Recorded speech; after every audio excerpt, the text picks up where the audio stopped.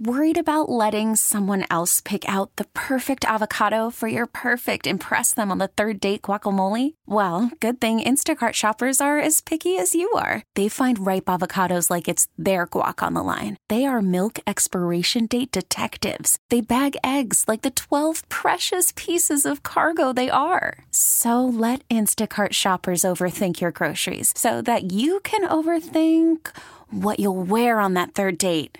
Download the Instacart app to get free delivery on your first 3 orders while supplies last. Minimum $10 per order. Additional terms apply. We really need new phones. T-Mobile will cover the cost of 4 amazing new iPhone 15s, and each line is only $25 a month. New iPhone 15s? It's better over here. Only at T-Mobile, get 4 iPhone 15s on us and 4 lines for $25 per line per month with eligible trade-in when you switch.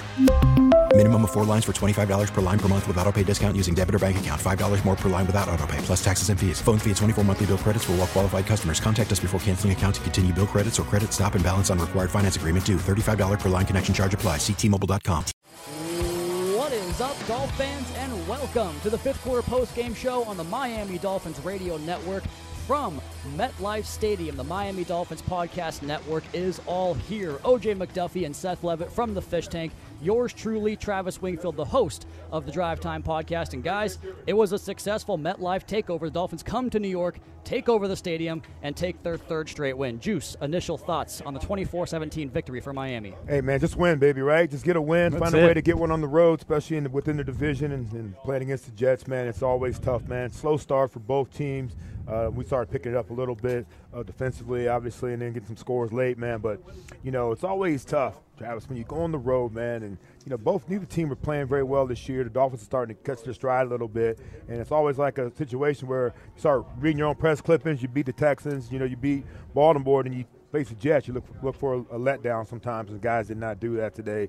Went out there and handled business like you're supposed to on the road, get yourself a little 7-point win, and get back on the plane and go home. You got to love seeing the Dolphins offense close that game out there late with 25 rushing yards, a couple of big passes from Tua to Smythe, and then Tua again to Jalen Waddle for a huge conversion to keep the chains moving. A nice 6 and change minute drive there for the Dolphins to kind of put things out of reach there, Seth, at the end of that game. Yeah, absolutely. That's what you want to see in games that, you know, you think you should have won coming into it, right? Look, here's the bottom line, guys. We're on a 3-game winning streak now. You know, this has been a rough season. 7 straight losses was tough to swallow for everybody. 50-something days between wins. Yeah. But now that's 3 in a row, and it feels pretty good, and you're coming home for 3 more that you get to play in front of your home crowd. So, and Juice, you know this as well as anybody. Anytime you get to go to New York and beat the stinking Jets in their stadium and then fly home as winners, you feel pretty good regardless of what it looked like on film. Especially when you get to be up on stage with Solo D rapping the Fish Tank theme song. I don't know if anybody out there saw that. But maybe the highlight of the week. I mean, the MetLife takeover does not disappoint. If you're a Dolphins fan, if you have not been out here for this, rectify that next season. It's incredible. Igor and Michelle, the folks over at Slattery's, a fantastic weekend of just aqua and orange painting the town NYC. Here in NYC. Fantastic to see. And also fantastic to get that victory out of the way and get back on that plane like Seth mentioned there. But, Juice, back to the defense here real quick. We saw them kind of come out hot, and the Jets moved the ball pretty well, but I thought coming off of what they did last week to Lamar Jackson, I thought the Jets actually adjusted pretty well to get those quick outs and just kind of take that free space in the passing game, and they really didn't surrender or succumb to any of the pressure the Dolphins put on this game. Yeah, one thing they knew about Joe Flacco is he's not going to squeeze the air out of that ball. You know, we had some free blitzers get there and, you know, didn't get home in time with the quick out game that they had. And it's just well played. You know, you think about some of the young guys that might have played, Mike White or Zach Wilson, you know, those guys might have held on to the ball a little bit longer. We might have gotten there and created more turnovers than the one that we got when Joe did hold on to it a little bit long. They turned into that interception, fumble recovery, whatever it was by Christian Wilkins. So, yeah, they know for a fact that, you know, it's a good game plan for them to give Joe Flacco the opportunities, considering all the heat we put on these last couple of quarterbacks. Tyrod Taylor, who's a mobile quarterback, we beat him up a little bit. We contained Lamar Jackson last week. So what you do is you put a guy in there that's going to just get back there and get the ball off in time, and that's what happened. But you know what? Our guys were able to make tackles most of the time, and they made enough tackles. I'm glad you mentioned the Christian Wilkins. It did go down as a fumble recovery because he was hit before the ball was moving forward, so Brandon Jones gets a forced fumble. And I don't know if you guys saw the picture on the Dolphins' Twitter, but there's a great still shot of Christian Wilkins pinning the thing to his helmet. I retweeted it and called it David Tyree Part 2. We're actually in New York this time around. Just a little bit of fun there. I wasn't trying to compare anything to the Super Bowl. And he went and fumbled it too, didn't he? Yeah, he did. Yeah. We had 2 fumble recoveries on that play. Both of them real big. Javon Holland gets to pad the stats there as well. But speaking of stats, we talk about Joe Flacco. He played pretty well, 24 for 39, 291, 2 touchdowns, no picks, and just the 2 sacks. But, guys, so did that Dolphins quarterback after an early mistake. 27 for 33 for Tua Tagovailoa, 273 passing yards, 2 touchdowns, and a pick. And he winds up 11 for 12, Seth, for 146 yards and 2 touchdowns in that second half of the game. Well, in the second half, that's the most important part of the game, right? Yes. I mean, what you do in the first half is great, and certainly if you go out, blow folks out, and you get out to a big lead, that's not our style of play. Nope. You got to score points in the second quarter and start blowing people out in the first half. But, yeah, that's, especially the fourth quarter, that's the money quarter. That's where your quarterbacks really kind of build their legacies.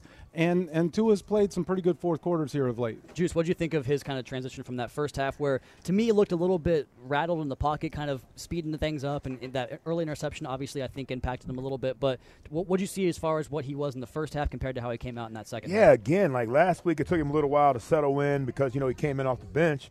And then he finally got. He had all the reps this week. He had all the reps this week. He had an extra couple days as well. To go out there, just a little bit nervous in my opinion. It seemed like that was what I felt. That's what I thought too. Going into this game, just a little bit nervous. Wasn't as precise as we talked about, Big Seth. When we were watching the game in the stands, we're used to him being more accurate than that. And then I think he did settle in. He settled down. He hung in there. I tell you what, he made some throws today, but the best throw we talked about was the one he threw to Waddle on the sideline. When he stood in the pocket, got it right over the defender on the sideline, man. Big boy throw. Great throw right there, man. And Seth called it a big boy throw as it was. Seeing a couple guys down the sideline today, keeping his eyes down the field.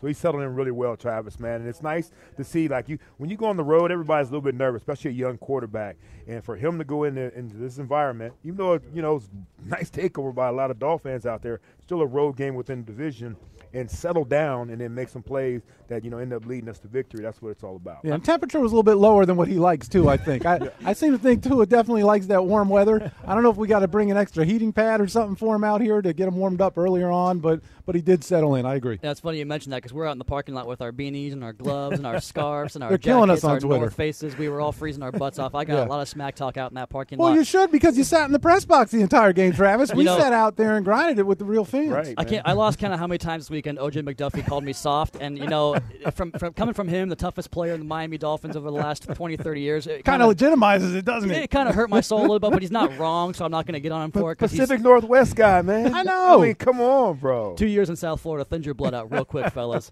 But back to you mentioned Jalen Waddle on that catch. I mean, that was a fantastic throw. I thought the best of the day for Tua. But Waddle's just that dude, man. He creates that separation. He makes those tough contested catches. And for my money, you guys, he winds up with 8 catches on 9 targets for 65 yards. I thought he had that one play on the sideline where he was a half step away from going 70 for a touchdown. That would have blown up his stat line, but he winds up with a big day. But the biggest day comes from Mr. Mac Hollins. 2 catches, 72 yards, a long touchdown, 65 yards, the longest in the career of Tagovailoa. Juice, what did you see on that deep touchdown pass to Mac Hollins? Man, oh, man, Tua buying a little more time again in that situation. A lot of times, guys forget about guys like Mac Hollins, and then next thing you know, he's run down the sideline. When you put so much emphasis on guarding Waddle or guarding Gesicki, Mac Hollins is the guy that usually clears out, and they kind of fell asleep a little bit. And for Mac to get it, and Seth and I were like, oh, man, it's underthrown. But Mac to get it and still be able to turn it on and beat the guy to the pylon, very impressive, man. But more importantly, it was impressive to see Tua keeping his eyes down the field and being able to locate. 100%. A lot of guys would just drop their eyes and check it down or dump it off. But the fact that he was able to keep his eyes down the field and hit him with a strike no matter what, I'm happy, Travis, that it wasn't thrown out of bounds, wasn't overthrown, wasn't way underthrown. Get it to him. Don't worry about where they had to slow down a little bit, and that's what Tua did, and Mac was able to get it in the end zone. That was kind of the play that sparked him, right, Seth? 100% it was, and by the way, that's exactly where we were sitting, so that was great. For those who are listening here, Travis was here in quite a press box here at MetLife. Huge, and makes sense, the media contingency that they have here in New York. But OJ, myself, DJ Preach, we were out there with the fans, sitting about 20 rows up and right in that end zone. And so we saw the whole thing develop. Mac was like, it looked like he was running right towards OJ. Yeah. And Tua kept it going. And he, as Drew said, kept his eyes downfield, which was great to see. You always use that term, the pocket was a little muddy. Yep. The pocket was a little muddy. He stepped in it, and he saw Mac, and he let it go. And, I don't even hate him for it being a little underthrown, Juice, because of the conditions. and he got it down there. But can we talk real quick about the fact that what just happened? Because you got OJ, you play with him, so it's not a big deal to you. Seth, you worked for him for a long time. But Jason Taylor walking out of the booth right here and dapping me up as I'm doing a Dolphins post-game show after beating the Jets. Yeah. Kind of on cloud nine, guys. He tried to take my hat off, man. So he thought I was a quarterback for a second. Oh, I got a blindside hit from behind, too. I thought he was trying to knock my pen out of my hand. You're not with the first one set. who's done that, too. No, especially not out here. No, not at all. So the Dolphins do take this one 24-17. And, again, back to that kind of game-clinching drive there towards the end. 25 rushing yards. It took them 9 carries to get it, but it was consistent, and that was kind of the case throughout the course of the day. We're going to have game balls coming up later on, and I've got a couple guys I'm thinking about right now, but, man, the way Myles Gaskin played today, the toughness he showed on that touchdown reception late in the game, that was juice. He knew he was running in trouble there, and he did not mind going in there at all for that big score. Man, he's so tough to be such a small guy. He's not a small guy compared to most human beings, but for a running back in this league, you run up there with those 300-pounders, man. I mean, man, is he tough. And then you know what? He doesn't mind running between the tackles, obviously, because we do that a lot with him, which is shocking considering his size. And they tee off on him, too. They do. He took some shots it's no today. secret that he's getting that ball first down. You know what? The fact that he suits up, knock on wood, every game, man. He suits up every game considering the hits that he takes, man. Duke Johnson with some nice runs towards the end there, man. Yeah. So, mixing it up pretty well. But, yeah, Myles, man. Myles is that dude that – I question all the time, why we keep running between the tackles, man? Because he can handle it. Now we're starting to see him bust a little bit more bigger runs later in games and later in drives. Maybe there is something to it where they're just trying to, wear him down a little bit. And our offensive line didn't play well at the beginning, but seemed like they found a way at the end to move the ball for us. They definitely did. I do a segment on drive time once in a while. It's actually, I haven't done it in a few weeks, but it's the play before the play. And before the 65-yard touchdown pass to Mac Hollins, they're backed up 2nd and 14, and Gaskin gets a run off left tackle. Liam Eichenberg seals that, and Gaskin hits a 20-yard run to create a chance for that play. Huge play. And then they go a 9-yard run to Gaskin, and then boom, 65 yards to Mac Hollins. So the running game was big in this game. We're going to talk about that. We're going to talk about game balls, drive of the game, plenty more to come here. We'll hear from Flores and Tua Tagovailoa post-game. Again, the final score from MetLife Stadium, Dolphins 24, Jets 17. You're listening to the Fifth Quarter post-game show on the Miami Dolphins Radio Network, brought to you by the Palm Beaches. In season or off season, you and your car make a great team. Take care of it with Chevron with Techron for unbeatable cleaning and mileage. It's a winning play. Chevron, together ahead. And Seth, we usually start the show off with Juice, so I'll come to you on the second segment here, kicking this thing off, because this has been on your radar pretty much since week one. Opening drive, go right down the field, Tua 6 for 6, 61 yards. Waddle takes it around the outside for a touchdown rush. And then the offense and kind of the team goes a little bit flat for about a quarter, and we pick it back up in the second half. But the same script again, man, that lull in the second quarter. What do you think? What do you come down on this? Because this has been a script all year long. Is there a way to kind of recharge this thing and kind of boot it up in that second quarter and not have this lull? I'm going to pick up what Juice normally says. What are you asking us? We should be asking them. It is the craziest thing. Whatever they're doing to script that first drive, however many plays they're putting together, Juice, they're doing their homework, right? This Dolphins offensive coaching staff is doing a phenomenal job. Go look at what their first drives are all season long, even through the 7-game losing streak, okay? Maybe they should script like 2 or 3 drives. I think that they should have a few of them in their back pockets, because something's happening in that second quarter, and it's the craziest stuff. How is Jason Sanders bouncing balls off the goalpost every other game right before the half? I don't know what it is. That was 32 yards, too. But if they could find a way to run the clock, do something or as I said, turn it into a hockey game where we go 3 periods instead of 4 quarters, because the second quarter has been a thorn in our side the entire season.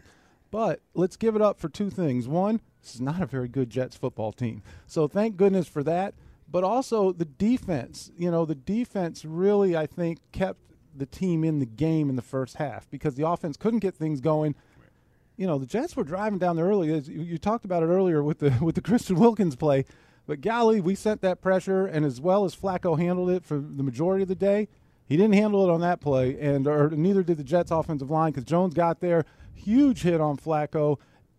There were guys laying on there. It looked like a battlefield at the end of that play. Guys were laying everywhere, and I don't mean to make fun of anybody who got hurt. Right. But what a great play by Jones, coming downhill, playing fast, aggressive as he always does. Defense forces a turnover there. So kudos to the defense in that second quarter to keep this team in the game. And as you said, the offense, and Tua in particular, really got things going in this second half. Yeah, I love the aggressive style they play with there defensively. Offensively might be a different story here, and we'll talk to Juice about that. But to just keep the pressure on there with that Brandon Jones strip sack that really kind of changed the course of that game early. And then you saw it throughout the rest of the game and against Baltimore last week. They are not going to let off the gas when it comes to the defensive pressure. I thought it really helped them out. But Juice, we look at the 5 games that Tua has started this year for the Dolphins. We'll remove the Bills game in week 2 because he didn't play much in that one. But Patriots, Jaguars, Falcons, and Jets games. Opening drive touchdowns against the Bills, it didn't happen, but 4 out of the 5 games that he started besides that Buffalo game, they go opening drive touchdowns, and then kind of fall off a little bit there. But I wanted to go to you here because we talk about the aggressiveness on defense rather, kind of a different story on the offense. Yeah, it is. Unfortunately, not very many shots taken. Again, I thought the offensive line played better today. I thought they played a lot better. I thought we had some more opportunities to take some shots. But the way it was looking, and I was watching a lot of what they were doing defensively, the Jets came out a lot of cover too, daring us to run the football, making us go out there and see if we can pound it out, play after play after play with Myles Gaskin in the middle. In the beginning, it wasn't working. I mean, after that touchdown, we had interception, punt, missed field goal at the half, before the half. And those are just, wasted opportunities right there to go down there and make plays. So, yeah, I do feel like, that, they go down there and they get things started. But, man, it's become boring at times. Whereas when you can't run and when the team's playing a cover 2 shell on you a lot of times, we got to figure that out because it's going to happen more and more often. When you see teams have success doing certain things, it's a copycat league. We'll see what happens again next week. Yeah, and not just boring, Juice, but frustrating. Frustrating as hell, quite frankly. You talked about wasted opportunities. What about wasted plays? The drive where you have the missed field goal there, the 32-yarder that's missed. But what about that drive? We talked about the 1 yard, the throw out of bounds for 1 yard, the screenplay to Gaskin, and he gets out of bounds. He has to fight his way. Thank goodness he gets out of bounds, or you're probably using a timeout there because the clock is running. I mean, you want to talk about clock management? I don't know. You can have that conversation, but what gets me is with 8 seconds left, you decide to run one more play. You throw the ball short. You're already in range for a 32-yard field goal, which is supposed to be a chip shot. Obviously, it didn't work out. Maybe we needed Mac to pull that one down. But why aren't you trying to throw it in the end zone, Juice? What did you see there? You said everybody was covered. But, why are you not trying to throw that one last pass into the end zone? Just to set the stage, 1:06 left in the half there. All 3 timeouts at the minus 45-yard line. So you really had time, Juice, to make it work. Plenty of time. Timeout. We had plenty of time to make it work. Seemed like we started going a little backwards at times, but, the only time we did was we had that one penalty, I believe it was, and we lost a few yards. But at the same time, man, we just don't – We're content dropping it off in front of defenders, man, instead of putting some heat on guys, behind coverage, in the end zone, verticals. What bothers me more than anything, Big Seth and Travis, is that I see Mike Gesicki come out of the game a lot of times in those situations too. Right. Even if you're not going to him, it's going to take a couple guys to take him out of those, for them to defend him. You got the one-on-ones, and no, he's out of the game. He's on the sideline. It's a frustrating situation in general that, we get down there, play selection, personnel, a lot of different things are just not what you expect. And the bottom line is we don't like it because it's not working. You know what I mean? So they got to figure this out. To me, I think what you look at with the way the offense is rolling right now and kind of I think one of the big storylines of the second half of the season, or I know, and I think you guys would agree with me, that trying to find out what exactly Tua Tagovailoa is going into year number 3 is almost as important as the rest of the games the rest of the way, because you finding out your franchise quarterback is or isn't the solution is obviously a key. But the way I look at this game was there is a very direct grouping of plays and style and system juice that these guys can go to that he has success with, and we saw it a few times, like even on those third and short plays, their RPO look where he fakes the handoff, doesn't throw it, looks for the first window, doesn't throw it, and then goes back to the third window and gets the first down that way. Kind of the conflict that RPO game puts on them. Some of the more rolling pockets we saw, I thought, today were great. The pistol, getting him on the move and throwing those kind of lateral throws, I thought that's a very successful grouping, and maybe it's not enough to kind of call him a franchise quarterback around just that group, but just in his second year, 23 years old, that's a good sign of one little thing you can kind of put together going forward and hope the rest kind of comes along in the rest of his game. Yeah, I think so. Man, that's what he's comfortable running. You know, everything's pretty much designed around what they're comfortable with him throwing and what he's comfortable running. So, you know, we might say whatever we want to say as fans or as doing post-game or, you know, or doing whatever we do with the team, but at the same time, though, they're doing what they feel is he does best and whatever they're comfortable calling as well. I expect one of these crossing routes to come out the back end one time. I expect Waddle to catch one of those shallow 5-yard crossers and then end up being a 70-yard run and score for him, you know. We see other quarterbacks get those beautiful long touchdown passes on short drops, you know, so why shouldn't we get one? And that's coming. But like you said, though, I like the fact that we had time to go through progressions. Usually, you know, we got to look one way and get ready to either run or throw it away or he's on the run somewhere. The guys did a nice job there. Give him a little bit more time. You know, now we just got to hit some of those throws, hit some of those big throws. So, I mean, Tua's coming around, man, you know, and we've got guys that have to help around him. And we got to be able to run the football. And like you said, our bread's still butter in our defense.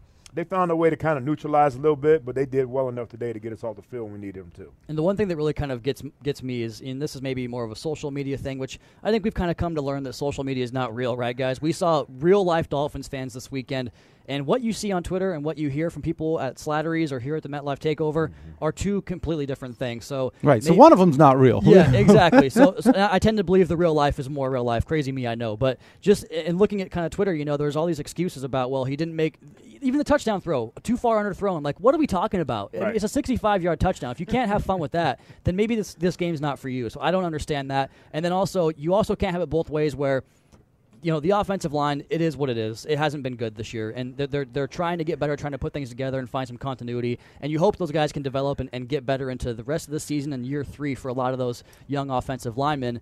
But if the offensive line's not good and the running game's not cranking and you've got a bunch of injured receivers half the time, then something has to be making this offense be able to go for 24 points. And I'm not saying it's all on Tua, but he is overcoming a lot, in my opinion, in certain situations. He's got his own downsides. The interception was terrible, an absolutely terrible throw. But to me, Juice, you talk about how he's coming along. I continue to see more and more things every week that makes me think that the progression's there, and if you try to cut bait on that in just year 2, you're making a mistake. Well, I think, yeah, he's growing right in front of our eyes, man. He really is. And, we talked about it before in the post game and probably all week long. We talk about, when you go for these long drives, dink and dunks, there's so many opportunities for something bad to happen.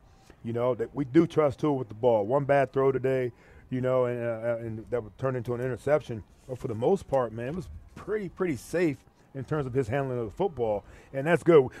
From our angle, sometimes we're like, oh, I thought he's about to hurt somebody. You look at the big, the big screen or whatever, and you see there's a lot more room, separation from our receiver or tight end from the DB. But he's really safe with the ball. When the ball starts to sail a little bit is when we have problems, man. Or when I'm always scared is when it gets deflected at the line of scrimmage. Oh, man. Those never seem to work out very well for us either, man. But I tell you, he's put a few good games together here. If that continues, man, and then we continue to build around what he does best, man, I think we've got a guy that we can work with and that can win games for us. And, go down there and put that last drive together. Let's talk about, you talked about it a little bit, Big Seth, but bottom line is fourth quarter. Right. What do you do at the end of a game, man? And that was third down and fourth quarter. He managed the hell out of that fourth quarter. He did. You know what I mean? And that's important right there, man. Got some big first downs there, couple short throws, hitting the right guy, moving the chains. That was huge, man, especially at the end to put that, 6-minute offense together right there. So back to what you're saying, Travis. We're seeing the progression. We're seeing him getting better. He's getting a lot more comfortable. They got a lucky break today in terms of that weather, But I'll tell you what, man, we do see something coming from Tua Tagovailoa. Not according to the Dolphins podcast network at the MetLife Takeover. We did not have great weather. It was a little bit chilly out there, but that was nothing right there. Run all day in that, dog. I enjoyed it, but we were prepared for it for sure. I took off 2 layers as we got up here in the booth. My favorite part was getting off the plane and Juice walks out and says, "Oh, you can run in this. This is good stuff." And then he goes and puts his jacket on and his earmuffs, getting all cozy up outside in this appreciate the earmuffs. These frigid New York temperatures. But we're going to talk about plenty more here. I want to talk to you guys about some officiating because I was very concerned by a few of these calls that happened today. I want to know your take on that vantage point on the muff punt that was negated. I thought that was questionable. We'll come back and talk about that. Hear from Brian Flores, hear from Tua Tagovailoa, and plenty more. Get your new Volvo with Gunther Plus at Gunther Volvo Cars at Coconut Creek or online at GuntherVolvoCars.net. For car buying done your way, you got to get to Gunther. Again, the final score from MetLife Stadium, Dolphins 24, Jets 17. You're listening to the fifth quarter postgame show on the Miami Dolphins Radio Network, brought to you by the Palm Beaches. Give your game day menu the perfect kick of spice with Old El Paso. Try recipes the whole team will love, like slow cooker cheesy chicken enchilada bean dip. I know you like that one, Juice. Air fryer beef taquitos or carnitas mini taco bowls. Visit oldelpaso.com for the recipes, these recipes, and more game day favorites. Old El Paso Taco together. And I want to go back to your guys' vantage point because I think you mentioned that the Mac Hollins touchdown occurred right in front of you. So that must have meant that the muff punt call occurred in front of you as well. So this is getting beyond crazy to me because we've had how many of these situations this year? The Jacksonville one off the fingertip where you can see his finger go back, doesn't get overturned. The missed one off the Falcons player's foot. That didn't hit him, but it was so close that you kind of add to this list here. There was another one a couple weeks ago that I can't remember off the top of my head, but I remember there was something that happened on a muff punt. And then today, you do get a muff punt. It might have been. Yeah, it was. It was the Cole Beasley one. And then this game, you do get the muff punt. You do get the recovery. And no one contacted him, Juice.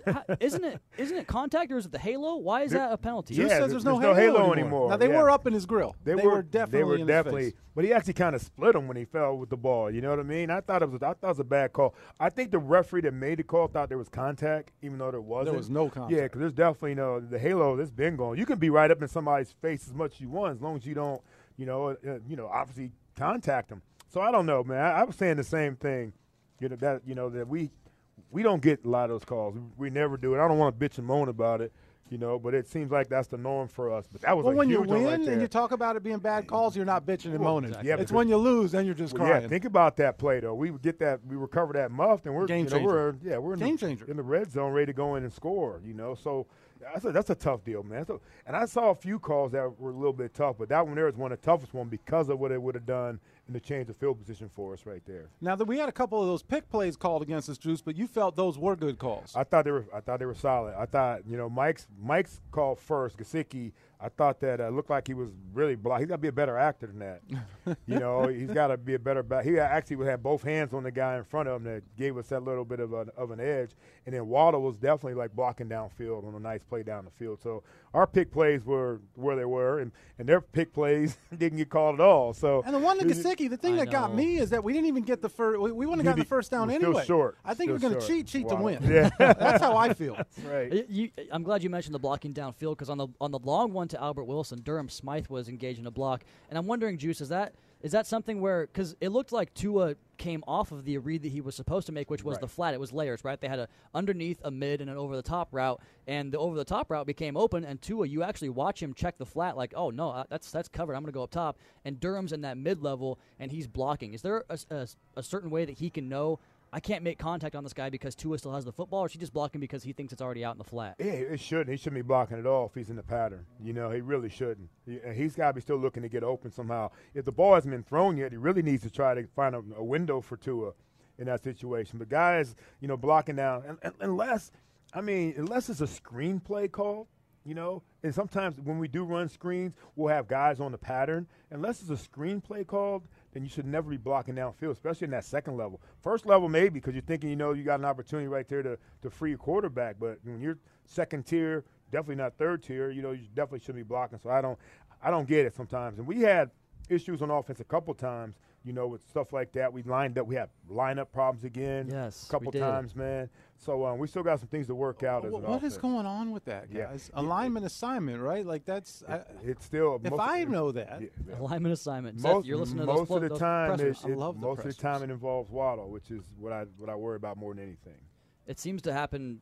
Last week, it seemed better. Oh, it was great last week. On a short week. It was great last week, yeah. Now you got 10 days, and I saw it again. There was a play where they were getting down close to the play clock there, and there was a running clock at the end of the half, and they had guys switching sides of the formation, and then you go in motion. It's unbelievable. You're eating up valuable time. But Tua did take command. So because the last time we saw it was Mike Gesicki who was trying to get everybody straight away. Did he? So tell me about it. I didn't see it on that particular on that play that you're talking about. Because I think he moved Matt Collins from the right hash to the far left side because he wanted Waddle, and he hit Waddle with the slant. Is that right, Juice? That's right. So Tua knew who he wanted to go to, and I think he told everybody else who he wanted to go to. But then again, he said that in the press conference this week. Everybody knows on third down who we're going to. So he's not, Bernie Kosar told us this. It's going to be on our Fish Tank podcast this Tuesday. sometimes you got to line up and say, I know you watched film and you know what I'm going to do, and I'm telling you what I'm going to do, and I'm still going to do it. And that was one of those plays. But you're right. Why can't we just come out of why can't we break the huddle and get to where we're supposed to be? Bro, it's amazing. It really is amazing. What I did see today, though, we did a lot of shift, motion again, set, another guy in motion. So they're trying to progress this whole offense, especially with some of the young guys. Is that a lot for young guys to start? It is a lot. It is a lot because who knows what the verbiage is on that. But sometimes if you're starting on the left side, you're going to motion to the right side, you're going to reset to the left. There's a lot going on, especially for young guys. And so maybe in fairness to Waddle, is it fair to say, because I've heard you say it, we heard the coaching staff say it, I know on Drive Time this week I heard the receivers coach talk about they've put a lot on Waddle's plate. They line him up in a lot of different spots. They ask him to do a lot of different things. Is it possible sometimes that you're going to get a mental bust from a young guy? Absolutely. Absolutely you are. And it's going to take some time. Because think about it, too, man. We add plays every single week. Yep, right. Yep. Every time we play a team, we're adding plays, taking something out that didn't work last week, but it's always new plays. So like that halfback dive to Myles Gaskin. I hadn't seen that one all year. That's a new one. It's a new play. But bottom line is, you got to – it worked late, though. It's a lot of film study and a lot of meetings to make sure you're in the right place at the right time. I'll never forget the not Hard Knocks, but the other show, the All or Nothing on Amazon Prime. The very first year of it, they had the Arizona Cardinals, the year they went to the NFC Championship game and got beat. And Bruce Arians was talking about a rookie running back they had, David Johnson, and he had a phenomenal rookie season in the second year, and he was slowly building to it. They let him return kicks, and he took a couple of kickoffs back for a touchdown and had some big plays in like a Week 2 game, and they showed a clip of him talking to a coach from the other side, and he said, by about Thanksgiving, we're going to make him the bell cow. We don't want to get his head too big yet, something like that. And so I think about that a lot in relation to this Dolphins rookie class because they are playing a lot, but we saw Jalen Phillips in the preseason dropping into coverage a lot, right? And that was a big part of his game. Yep. We saw Javon Holland kind of take a back seat to Jason McCourty early in the season, and then Jalen Waddle, we've seen him kind of expand what he's doing, playing more on the outside, like Josh Grizzard spoke about last week, the Dolphins receivers coach. So as you get close to Thanksgiving here, Juice, and I think you talked about this on one of the bus rides this weekend, how you were only returning kicks your first year, right, for the most part. So when you talk about a young player kind of getting into the league and getting into the game, is there something to making it simple on you early on versus putting more on your plate, and does that just kind of grow and expand each week? Yeah, exactly, man. It's tough. One thing I did for myself was, I had a little time.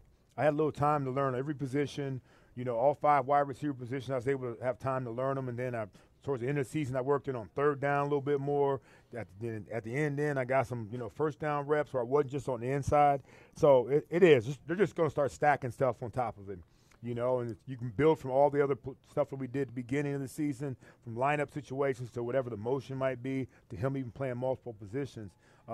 All these guys should play every single position at wide receiver. There's no reason for everybody not to know every single position. You meet enough, you watch enough film, you do enough things where you should be able to go out there and play every single position. So we see that Waddle's starting to get more opportunities. He's getting having more responsibility, more on his plate. And he's a go-to guy. If you can move him around, it makes it even more impossible to guard him, and that's what you want to make happen. You move him in motion, you shift him, you do different things. Who's guarding him? Are you doubling him here? You doubling Mike? That's the whole point of all that stuff. It's a little confusion and to find the best mismatch, and I think we're starting to get there a little bit. Definitely are. We hopefully in a few weeks here getting some reinforcements as we kind of get the offense. We've been talking about it all year. Let's see if they can find a rhythm and get some games together and start scoring some serious points and really kind of play complementary style football with that defense. You want to jump in, Seth? Well, no, I was going to say, they were averaging 18 points a game coming into this, and they scored 24. So on the surface, we wanted them to come out and blow out the Jets because of how, look, I'm not going to mince words here. The Jets have been terrible on defense all year, historically bad. Yeah. And so we wanted to see more, but they were better than they have been. The Dolphins were better than what they have been this year. And I'm not trying to make excuses, but the reality is they didn't come out and give you 13 points and struggle to win the game.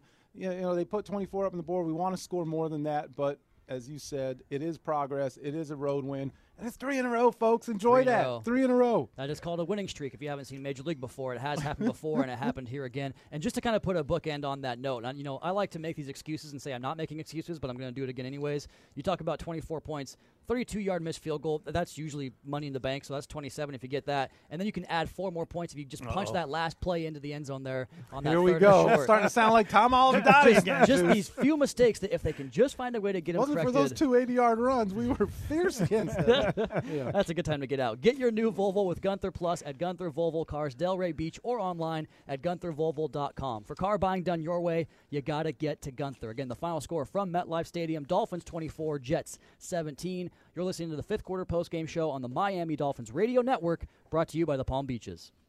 The Dolphins are back in action, and this season you can be back in the stands to experience it all live. Get verified tickets from Ticketmaster, the official marketplace of the NFL, and you will not miss a single epic moment. And rest assured, if your plans change, Ticketmaster has you covered, because selling your seats securely with Ticketmaster is as easy as a few taps. Get tickets now at Ticketmaster.com/Dolphins. Before we go to head coach Brian Flores right here real quick, there's a topic that Seth is dying to talk about, one of his favorite players in the game. What do you got, Seth? Well, listen, you were talking earlier about the punting game and some calls that didn't go our way. Can we talk about Michael Pilardi for a second? I mean, just for a second, yes. Clearly his best game as a Dolphin, right? I mean, 4 kicks, 191 yards, 47.8 average. He got one inside the 20 juice, but I think he hung a lot of them up there. They had to be fair catches. And quite frankly, as you said, we should have had another turnover. Right. So we've been tough on Pilardi. You know, we through our text messages, a little bit on air, we've been tough on Pilardi. He came out here ready to play. That's a South Florida guy. He knows what Jet Week means. I love it. I love that. That has been your Potential fish tank ball punting talk. It's a segment we're going to run here, I think, from now on. Let's go ahead and quit messing around and get to head coach Brian Flores, who is live at the podium right now. It's feel to get a third straight win and a road win in the division. I think it's always good to win. Our guys played hard for 60 minutes. We knew it would be a tough game and a tough environment against a tough team. That's what we got. We were able to make enough plays, or a few more plays than they made. Brian, this is another game where you guys are able to generate those chunk plays. We've asked you a lot in the run and the pass game. What do you think has worked today and has worked in recent weeks? I think it's really a series of things. Good preparation, in meetings and walkthrough and practice, execution and practice, and then that gives you a chance to execute in the game. So we're seeing some of that. I think and we made enough today. But we'll just keep preparing the way we've been preparing and try to string good days together. Miles said that you guys had a good week of practice. You've sort of piggybacked on that. Obviously, your head coach. What does a good week of practice look like? Good energy, good preparation. When I ask questions in a meeting, guys have the answers. They have a good understanding of what we're trying to do, what our opponent's strengths and weaknesses are. So when asked, they can answer, and then it looks like they understand, the things that we talked about in meetings in practice. So that's kind of generally, that's kind of the thinking. What led first to the sloppiness of the first half and then the way the team played in the second half? I think it always comes down to execution. So our operation, getting in and out of the huddle, offensively, defensively in the kicking game, communication. And look, you got to give credit to the Jets. I mean, they created some situations that forced some communication issues for us. I thought they did a nice job and had a nice game plan. So credit to them. They played hard. They made some plays for sure, and we just made a few more plays than they did. Last 2 games we've seen like what we call trick plays, where it's some of the reverses, the attempted pass with Albert Wilson. I mean, has there been in the coaching room more concerted effort to say like, hey, let's be more creative. Let's try to get defenses kind of catch them off guard? I think we always want to be creative, really, in all 3 phases, and you got to practice them. You got to feel good about them. About running them from practice, and we felt good about some of the plays we ran today. We ran them, had some success. Some of them we didn't really get executed the right way. I'm thinking about the one in the low red, but I think again we did enough. We always want to be creative and try to run plays that are going to get us positive plays, and some of those kind of trick plays allow us the opportunity to do that. How did you feel about the execution at the end of the half? I'm sure you wanted to come away with points and must have been disappointed. Yeah, I mean, we had an opportunity to kick a field goal. Jason missed it, but Jason came right back and made one at the end when we needed it. So. With Tua's performance, obviously we saw a 65-yard touchdown pass. He threw the interception early. Where would you assess where he is right now after dealing with all that he's dealt with this season and finally returning to the starter? I think I think he's getting better every time he steps out on the field. I think he made a lot of good decisions today. I thought we moved the ball, pretty efficiently, especially in the second half. Those drives in the second half are big drives, and I think we answered their score with a score, and then we were able to go up 2 scores with the next drive. So, Tua's leading the way from that standpoint. So I think he's playing well. I think he played well today, and he made enough. Obviously, there's some throws he wishes he had back, I'm sure. Some decisions he wishes he had back. I mean, I think we all feel that way. That's how everybody feels after a game. But he made enough plays for us to win. Brian, I know you're from. Go ahead. I'm sorry. I have to ask you about your shirt. It seems like you're paying tribute today. Yeah, my uncle's a fireman. Or he was a fireman. He's retired now. He was very instrumental in my life. He gave me this shirt. His worked for Ladder 1A team. They were one of the first firehouses to go in 9/11, and no one came out of there. So he's been very instrumental. He introduced me to football. So I gave him the shirt, and I figured this would be a good time to wear it. That's exactly what I was going to ask. I'll beat you to it. I'm just polite. On that drive where you guys held possession for 6 minutes and drove the length of the field and Gaskin scored, how important is it to actually use your 4-minute offense and eat up that much possession of the clock? I think at the end of the game, anytime, at the end of the game, with the lead,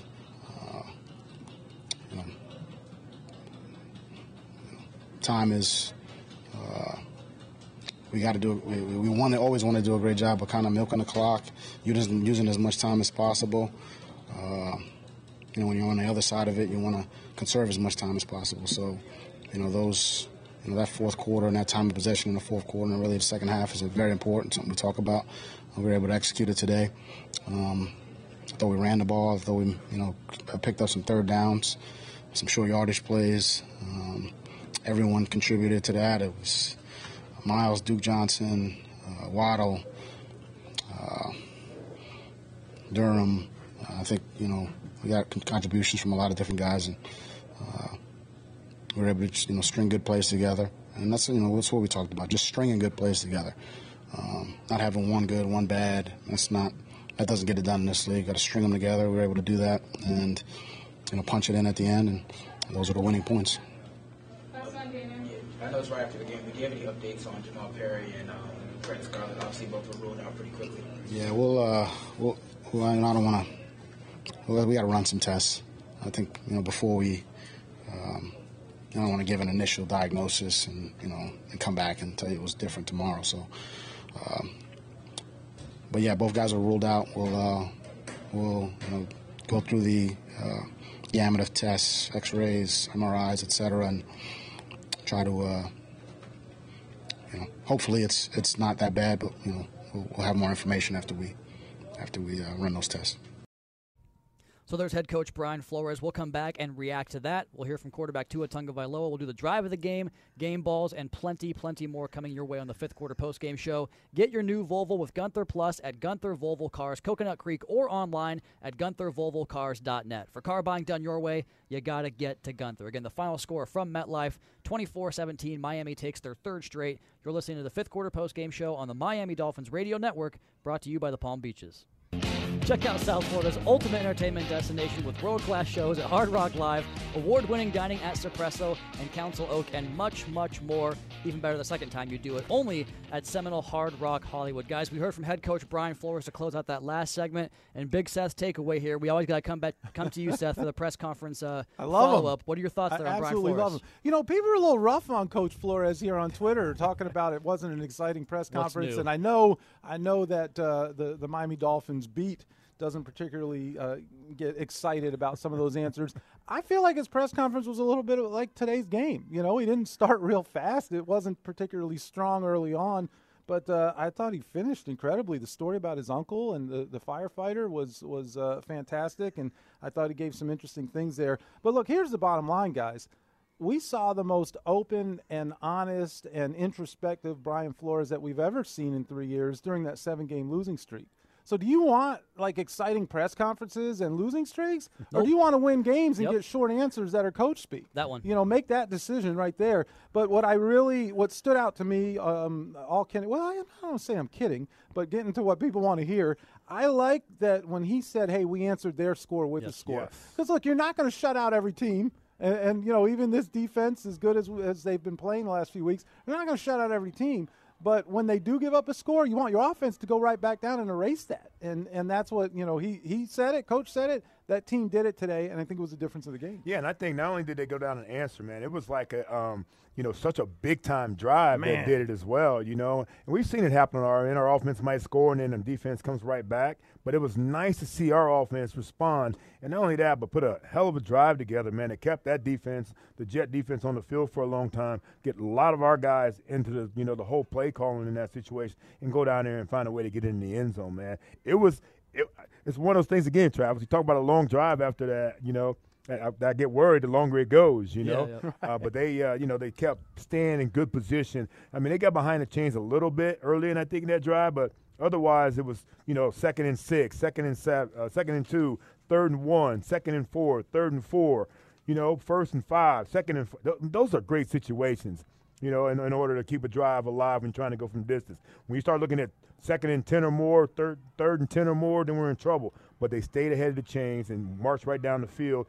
And more importantly, they answered. They did answer. Had a few direct snaps there. Yeah. Maybe a few too many for my liking, but they did answer at the end. They sure did. In about 13, 14 minutes of game clock in those final two drives, they ate up to give them the 33 minutes and 35-second advantage over the Jets, 26 minutes, 25 seconds time of possession. But you just kind of look at the overall stats from this game. It was pretty much close across the board. Dolphins 8 for 14 on third down. Jets 7 for 14. 388 yards for Miami, 380 for the Jets. 20 first downs for Miami, 18 to the Jets. So it was close, but Miami narrowly edged them in all these statistics. And, that kind of goes back to your point, Seth, about the complementary style of football. But one thing I wanted to go to, Juice, here in regards to what Brian Flores talked about in his press conference was, a reporter, a great question, I thought. I don't know who it was, but it was a great question, who mentioned that Myles Gaskin had said they had been Omar. Maybe. It's possible.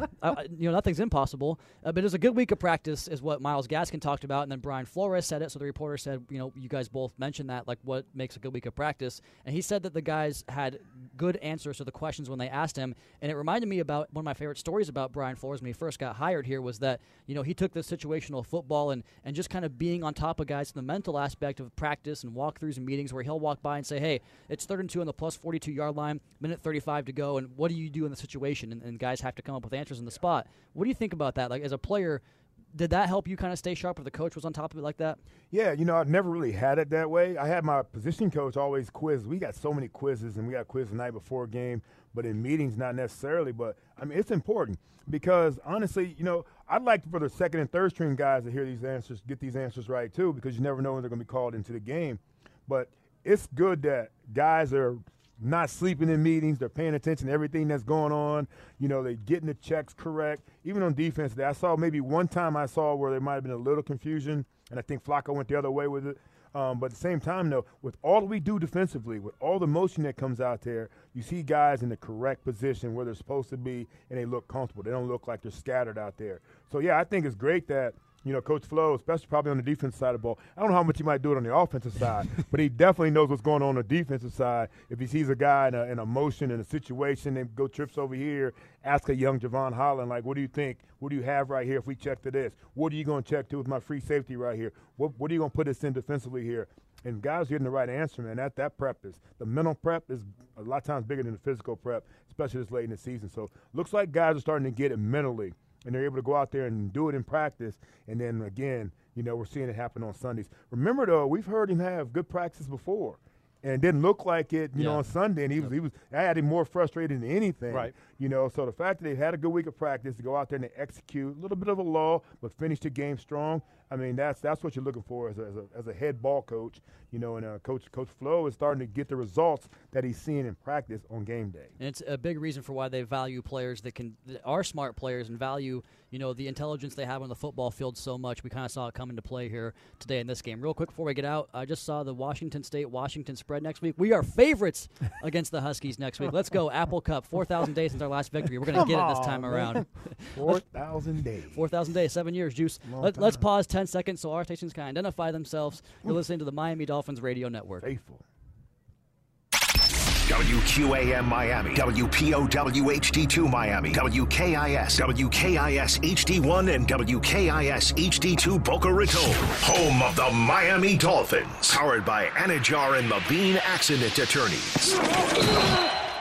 We're still going to hear from Tua Tagovailoa. We're going to get to the drive of the game, give out some game balls. Plenty more to come here on the fifth quarter post-game show. Miami Dolphins fans, are you ready for game day? With Cheez-It, you can choose your perfect game day snack, made with 100% real cheese for a deliciously cheesy snack experience. So stock up on all your favorite flavors, and we'll see you back here at your favorite game. Again, the final score from MetLife, Dolphins 24, Jets 17. You're listening to the fifth quarter post-game show on the Miami Dolphins Radio Network, brought to you by the Palm Beaches. We really need new phones. T-Mobile will cover the cost of 4 amazing new iPhone 15s, and each line is only $25 a month. New iPhone 15s? It's better over here. Only at T-Mobile, get 4 iPhone 15s on us and 4 lines for $25 per line per month with eligible trade-in when you switch. Minimum of 4 lines for $25 per line per month with autopay discount using debit or bank account. $5 more per line without autopay, plus taxes and fees. Phone fee at 24 monthly bill credits for well-qualified customers. Contact us before canceling account to continue bill credits or credit stop and balance on required finance agreement due. $35 per line connection charge applies. See T-Mobile.com. We get it. Attention spans just aren't what they used to be. Heads in social media and eyes on Netflix. But what do people do with their ears? Well, for one, they're listening to audio. Americans spend 4.4 hours with audio every day. Oh, and you want the proof? Well, you just sat through this ad that's now approaching 30 seconds. What could you say to a potential customer in 30 seconds? Let Odyssey put together a media plan tailor-made for your unique marketing needs. Advertise with Odyssey. Visit ads.odyssey.com.